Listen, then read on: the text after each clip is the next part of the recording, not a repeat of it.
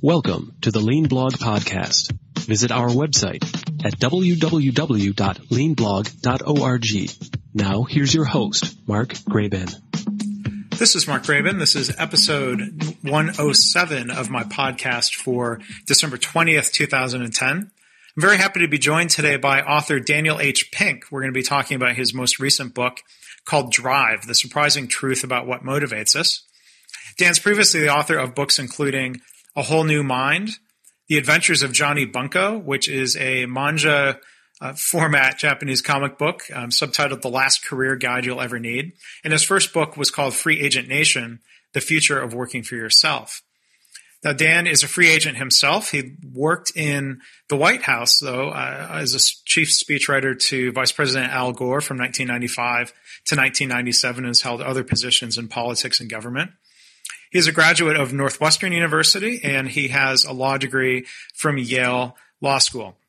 So today we're going to be talking about his book Drive and some of the overlap between the ideas there that will be very familiar to lean thinkers and students of Dr. W. Edwards Deming. So I want to thank you for listening. You can find previous episodes at leanpodcast.org.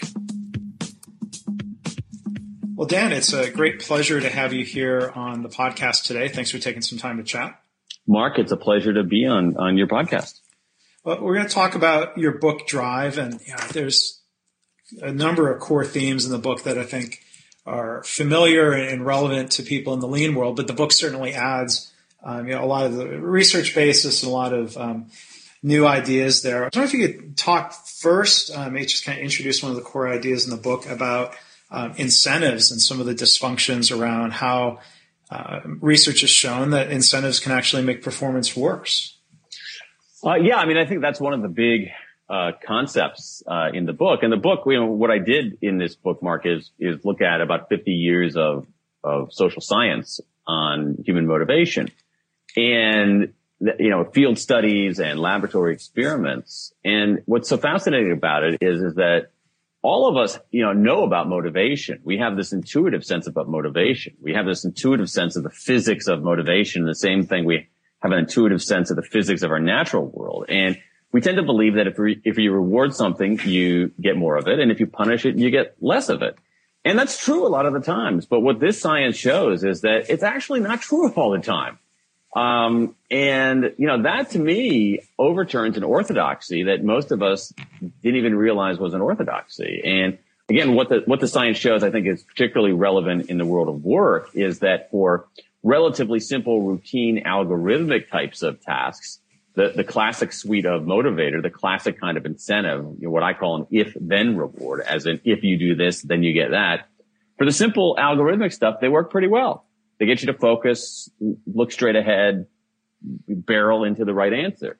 But for the more complicated conceptual creative work, those kinds of if-then motivators, the science is pretty darn clear, just don't work very well and can often backfire. And that was a surprise to me. I think it's a surprise to many businesses. And I think what alarms us a little bit is that many of our businesses are operating based on a very outdated, erroneous kind of old wives' tale knowledge of motivation. Yeah, so in the book you mention a name that would be familiar to, I think, my listeners and my blog readers, Frederick Taylor. This is going back 100 years. And I guess if you're paying someone to shovel pig iron, the more you pay them, the more they might shovel. But most of us don't work in that realm. And so I think it's good to revisit this in a modern age. Right? But I think what's interesting is that even, we sort of accommodated ourselves to think that we have moved from shoveling pig iron to doing white collar work. But I think that one of the things that we didn't quite fully understand was that for a long time in this country, especially, a lot of white collar work was routine. It wasn't following rules with your body as shoveling pig iron is, but it was following rules with your brain. It was very algorithmic work. It was adding up columns of figures. It was doing things that you could reduce to a recipe. Mm-hmm. And today, relatively few people, either in the blue collar or the white collar workforce, are doing that kind of work. It just isn't very valuable anymore. And what we have is this kind of motivational scheme built for that kind of work, for rule-based work. And today we have more and more people doing work that requires creativity, conceptual thinking. And so I think, the system is profoundly out of sync in many ways. Well, it's good that you mentioned the blue collar world. I saw an article the other day about General Electric bringing more factories back into the U.S. and a lot of those factories are operating under more of a lean team-based culture. And there was a quote in the article, 29-year-old college graduate that used to work in the mortgage industry. And I guess manufacturing maybe is a better place compared to mortgages right now. He said, well, this isn't a grimy place, I'm paraphrasing, where you check your brain at the door. We actually have to make a lot of decisions. Exactly. That's the thing that that's just my own personal beef, my own personal annoyance is that I don't even want to start a rant here, but let me start a rant. If you look at one of the things, if you look at, say, political ads and people talk about good middle class jobs, and the visual representation of that is very often a 59-year-old burly white man with some grease on his shirt. And first of all, that's not what the typical middle class job in America is today. You want to know a typical middle class job? Show me a 41-year-old Hispanic woman in healthcare. Mm-hmm. What's more, that's not even what blue collar work is today. Right. Yeah. Thanks in part to the lean, revolution that made, that allowed the United States to have an incredible manufacturing output with fewer people doing more sophisticated work. A lot of the folks on the assembly line now are folks, this guy probably has a 4-year college degree. A lot of folks have associate degrees. They're programming computers. Mm-hmm. They're working in teams. They're making decisions. So even blue collar work is, in this country at least, is not routine anymore. So I'd be curious to get your thoughts on, the idea of employee suggestions. You see this in manufacturing and in healthcare, and a lot of times people kind of agonize over the idea of, do we need to have a reward system? Mm-hmm. Do we need to pay people for making suggestions to improve their work? And there's a lot of people who fall, on the theory Y side of the McGregor balance, and saying, people are naturally motivated if they want to improve quality. They want to make their jobs easier. What incentive do they need? We need to just get out of their way, versus some workplaces where say, we're going to pay you for each idea. Do you have some thoughts or what that research might indicate? I think that the research shows that the theory Y folks are generally right to a point. That is, if the main reason that you want to give a suggestion is to get money, then you're going to be focused on the money rather than the suggestion. Now, that said, I think one of the things that hardens people's cynicism in the workplace is what you could call a lack of efficacy. That is, they'll make a suggestion and nothing will happen. Oh, the dreaded suggestion box. Yeah, well, I think the suggestion box just, sort of is one of the things that's fostered a certain, enormous amount of cynicism in the workplace. Mm-hmm. So I think people will make suggestions and will be intrinsically motivated to improve things if their suggestions are taken seriously and if they're good suggestions, implemented. If it's simply this kind of kabuki theater of where you make a suggestion because the boss is trying to make it seem like he or she listens to your suggestions, then I actually think it does harm.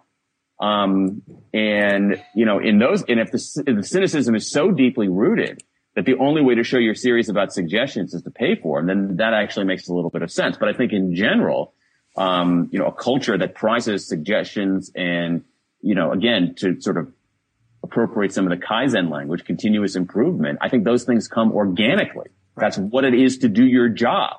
It isn't something separate. It's what you do. Now, when we talk about the what we do and the why we do it, in your book, you lay out kind of a framework of what organizations can do to get engagement as opposed to just having compliant drones. Yeah. Those 3 points. Could you summarize those 3 points for the listeners who might not? Yeah. Well, I think in terms of engage. Well, what I'm arguing here, again, harvesting this 50 years of science from some incredible scholars, is that for complicated conceptual work, carrots and sticks are far less effective than we think. And what really leads to enduring motivation for those sorts of tasks are autonomy, mastery, and purpose. Autonomy is a sense of self-direction. Mastery is our desire to get better at something because we just like to get better at stuff. We like to improve our capacities. And also purpose is seeing that what you do connects to a larger whole, contributes to something larger than yourself. And I think when it comes to engagement, though, I think that autonomy is really the most important thing. And this goes back to Frederick Winslow Taylor and the whole notion of management itself, which is very much designed to get compliance. I mean, that's the goal of management. And we do want some measure of compliance in our organizations, but what we really want is engagement. Mm-hmm. And I just think that you or I or, any of your listeners or any human being, we don't engage by being managed. We don't engage by being controlled. The only way that you engage, I engage, human beings engage is if we get there under our own steam. And that's why I think that, self-direction is the pathway to engagement. And I just think that's how human beings are constituted. And if we try to manage people into engagement, it's inevitably going to fail. We're essentially using the wrong technology for the task. Right. So I think of the three, and when it comes to engagement per se, autonomy and self-direction are really the most important elements. Yeah. And I think, the autonomy piece is so important, I think, to either my own work, or people I work with in hospitals. There's often discussion within the lean framework in any setting of, there's a lot of compliance talk, unfortunately. Yeah. As opposed to engagement talk. How do we get people to buy in? Which to me, usually means how do we get people to do what I want to do? Right. And there's all kinds of phrases that get thrown around of, well, it's just because people don't like change. I think a lot of times it comes down to people nobody likes to be told what to do, to an overly detailed situation. Yeah. I think that's true in general. I mean, for the people who are skeptical of this, what I always do is say, okay, tell me about the best boss you ever had. Describe the best boss you ever had. And you very rarely hear people describe the best boss they ever had. Like, the best boss I ever had was, she was awesome. She breathed down my neck the whole time. She told me exactly what to do and how to do it. She gave me no discretion. I didn't grow at all. Yeah. Right. You hear different lyrics, but you hear the music of autonomy. And I just think that's, and I think that's even more necessary for, creative and conceptual work. Yeah. Now, I think the interesting question is one that you've wrestled with, I know, in your work and in your blog, is, how do you integrate a notion of autonomy and self-direction in a lean system that requires a certain amount of rule following, particularly in healthcare, where there are huge safety concerns as well. And I like the way you break down in the book, and as you've been talking about, the difference between algorithmic work and heuristic work. There's certainly, I think, elements of each in healthcare. Yeah. I think sometimes, strangely, things get reversed where the things that are algorithmic, like how do you insert a central line into a patient? That's proven, like you said, from a patient safety standpoint. If that's done a very precise, consistent, certain way, people don't get infections using checklists or lean methods. Yeah. And then there's heuristic work of, the more creative, diagnostic work and the caring side of healthcare that you can't put into a procedure or a checklist. And it seems oftentimes in healthcare, people are left to do as they please on the algorithmic. And then for the heuristic work, they're being given overly top-down, constraining rules. And so it seems like maybe things are reversed because, healthcare can be as bad as a stereotypical manufacturing environment in terms of being very top-down command and control, which is surprising considering healthcare certainly has purpose down, that there's a lot of opportunity for mastery, but it's this autonomy piece and that can trip people up. What's that right balance? Yeah, I don't know if there is a single right balance. I find it alarming that trend that you're talking about, as if we're going to have, checklists for empathy.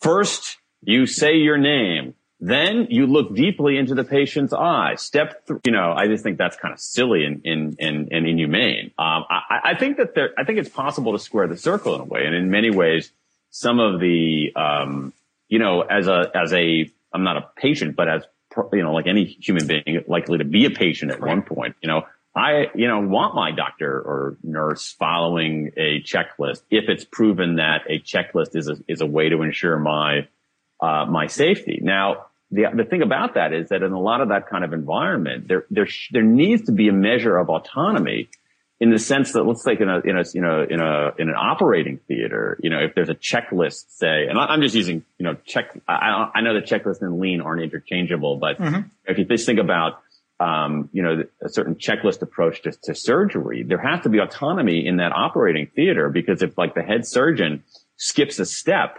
then anybody there who knows the checklist has to be able to raise their hand and say, doctor, you forgot step 4. Right. And so there is autonomy in that kind of system. And I think it's just a matter of being algorithmic where algorithms work and being heuristic where heuristics work, and trying to divine the difference between those two. And I don't think that, and again, I just, ironically, there's not an algorithm for that, for figuring that out. I mean, it's why it's the kinds of, it's the kind of tough, judgment calls that go on. Now, I think that, one of the great things about lean that I'd like is the collaborative nature of it. And I think in some ways, groups end up, the sort of group intelligence can help make that decision in an effective way.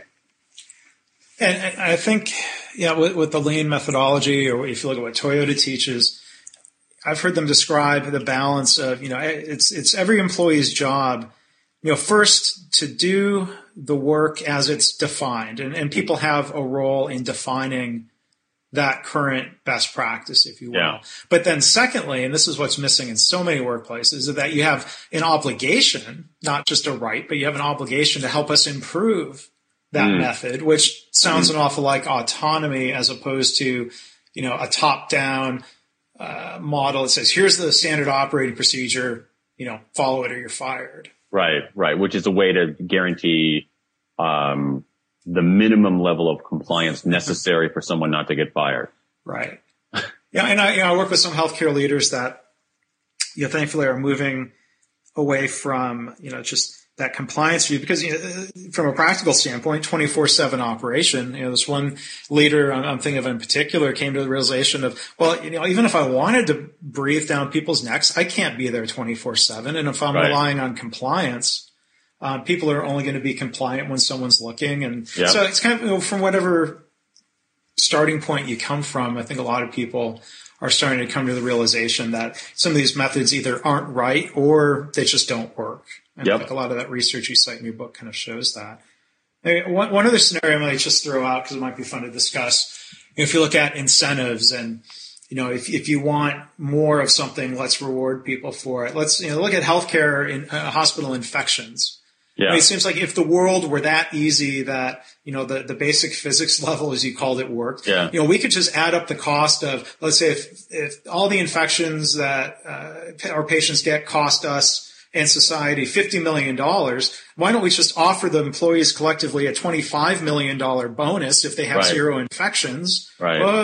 But if it were that easy, we would already have that licked, right? We just can't offer prizes or bribes for good performance, right? No, and the other thing is, there are other kinds of unintended consequences of that, obviously, in that it invites some measure of cheating. So, that thing that guy has, that's not really an infection. That's something else. Maybe we shouldn't do this procedure on this guy because he might be susceptible to an infection.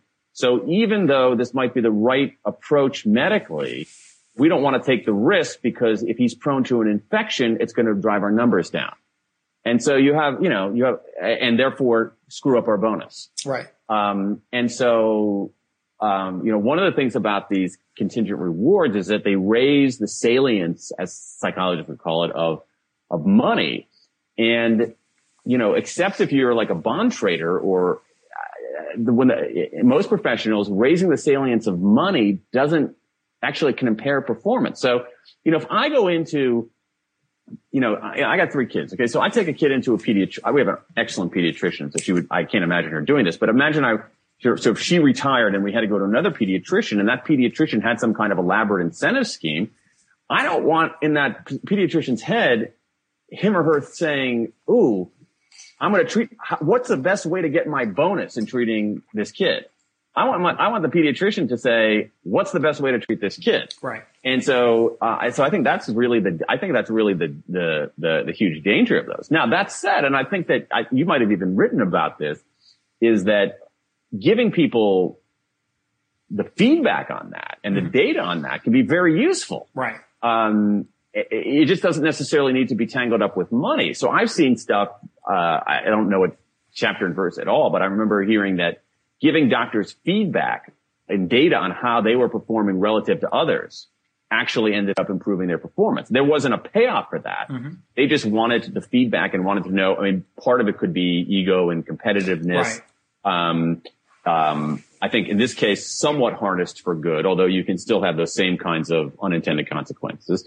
But people, want to know how they're doing, and I think we innately want to do better. And I think the yearning to do better is very healthy.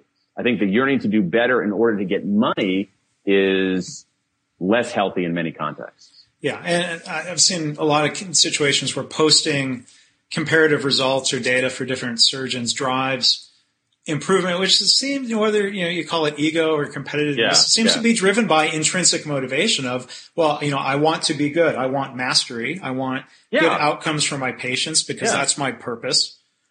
It's feedback. I mean, I think that's a way to look at it. It's feedback on your performance. And, the truth is that, some performance needs to be assessed relatively. That is, I want to know whether I'm a good surgeon. I want to know, how I'm doing relatively. So, if I say that as a writer, if I sell, X number of books and I think, wow, that's pretty good. Well, I don't really know whether that's any good unless I know what Joe Schmatz and Jane Schmidt and all these other people have done. And where does it fit in relatively? Mm-hmm. And that's just, again, there is, it's not, my point is that it's not completely this kind of ennobled view that there are this, especially with surgeons, I think, this form of kind of competitiveness, this desire to be number one. Mm-hmm. And that can have all kinds of problems. But I think enriching the feedback in that kind of work or any kind of work is really, really valuable because I think that the workplace is largely a feedback desert for most people. Yeah. And that ties into the ideas around annual reviews where instead of continual feedback, people get a number at the end of the year or they get one meeting with their boss. And, but it's back to the idea on data. I mean, I think that data can be either used as a source of information or a source for punishment. You're right to bring up the dysfunctions that would come if surgeons were being punished. And I think it discounts, the fact that, let's say, infection rates aren't strictly up to the skill of an individual surgeon, that there's systemic factors. Right. And I mean, you see this, I mean, it's whether and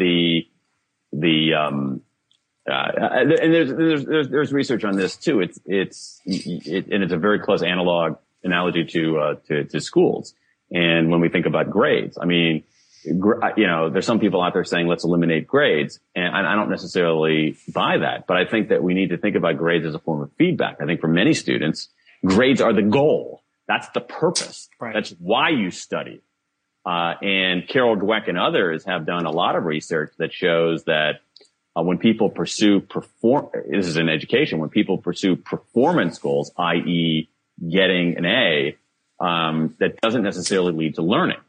That performance goals and learning goals are very different things. Now, in many cases, people who pursue learning goals end up performing reasonably well. Mm-hmm. But the converse isn't true. People who pursue performance goals often have a kind of shallow, short-term understanding of the material that they're supposedly learning, even though their grades and scores are high.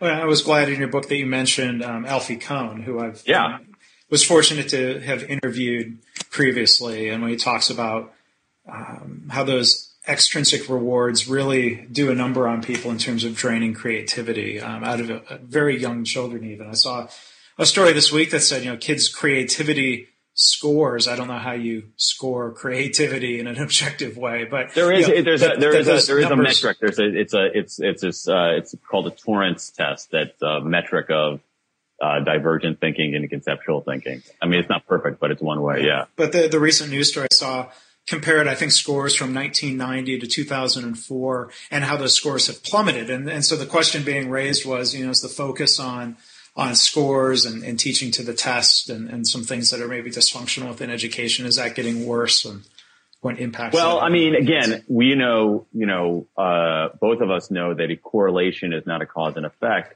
That said, this decline in creativity correlates almost perfectly with the rise in emphasis in standardized testing and extrinsic rewards. Yeah. I'm just saying. Well, Dan, this has been great fun talking to you about, we've just scratched the surface on some of the themes that are in your book Drive. I would certainly encourage people listening, if they haven't picked it up yet, to grab their Kindle or order it on Amazon or go to their library. You have a paperback version coming out? Paperback version is coming out this spring, Mark, with some new material. And what I'm hoping will be even more tools and tips and exercises for people. And if people want to read more, engage with you online, what are some ways they can find you? Well, you can always find me online at danpink.com, DANPINK.com. That's I blog somewhat frequently, and there are other kinds of stuff on there that people can find out about the books if they want, or we have some videos and all kinds of stuff, all for the low price of nothing. Are you working off of intrinsic motivation or something, Dan? Well, I'm working on my own business model, which is you and I were talking about this before, is to lose money on every transaction, but make it up in volume. Yeah. Here, can I tell you one quick story about blogging though, before we wrap up? Yeah. So, I started blogging in 2005, totally, from that intrinsic motivation standpoint of enjoying to write and liking to interact with people who read my stuff and basically do it for free. Now, there was a 2-year period where a now defunct online publication was paying me, a sum, not a huge amount of money, every month to simply republish stuff that I had already written. It was basically copy and paste and let them publish it on their website. And it felt like such drudgery. Oh, I've got to log in again. And, and it was something they were paying me for. And, it kind of clicked when, reading your book and hearing you talk about this, that, well, wait a minute. I don't think, it seemed to at least kind of fall in line with the idea of, doing something you enjoy. Not that I'm going to do all of my work for free. I need to put a roof over my head, but yeah, of course. It sort of struck me like, well, that was kind of odd. That something that should have been easy for a little bit of money wasn't nearly as fun as the creative process of writing something. Interesting. Very, very, very interesting. Very, very interesting. Well, you're kind to say my little indulgent story was interesting. No, it is. That's it's totally consistent with it. It's very consistent with that. So. Well, Dan Pink, and I was going to mention in terms of intro, I'm proud you are an alum of Northwestern University, and you're out there doing great work and making us all proud. It's up to all of us Northwestern graduates to be out there blogging for free. But it was a real pleasure to have you on the podcast today, and thanks for sharing the ideas that are in your outstanding book Drive. Mark, it's been a pleasure being on your podcast. Thanks for having me. Thanks for listening. This has been the Lean Blog Podcast. For Lean news and commentary updated daily, visit www.leanblog.org. If you have any questions or comments about this podcast, email Mark at leanpodcast@gmail.com.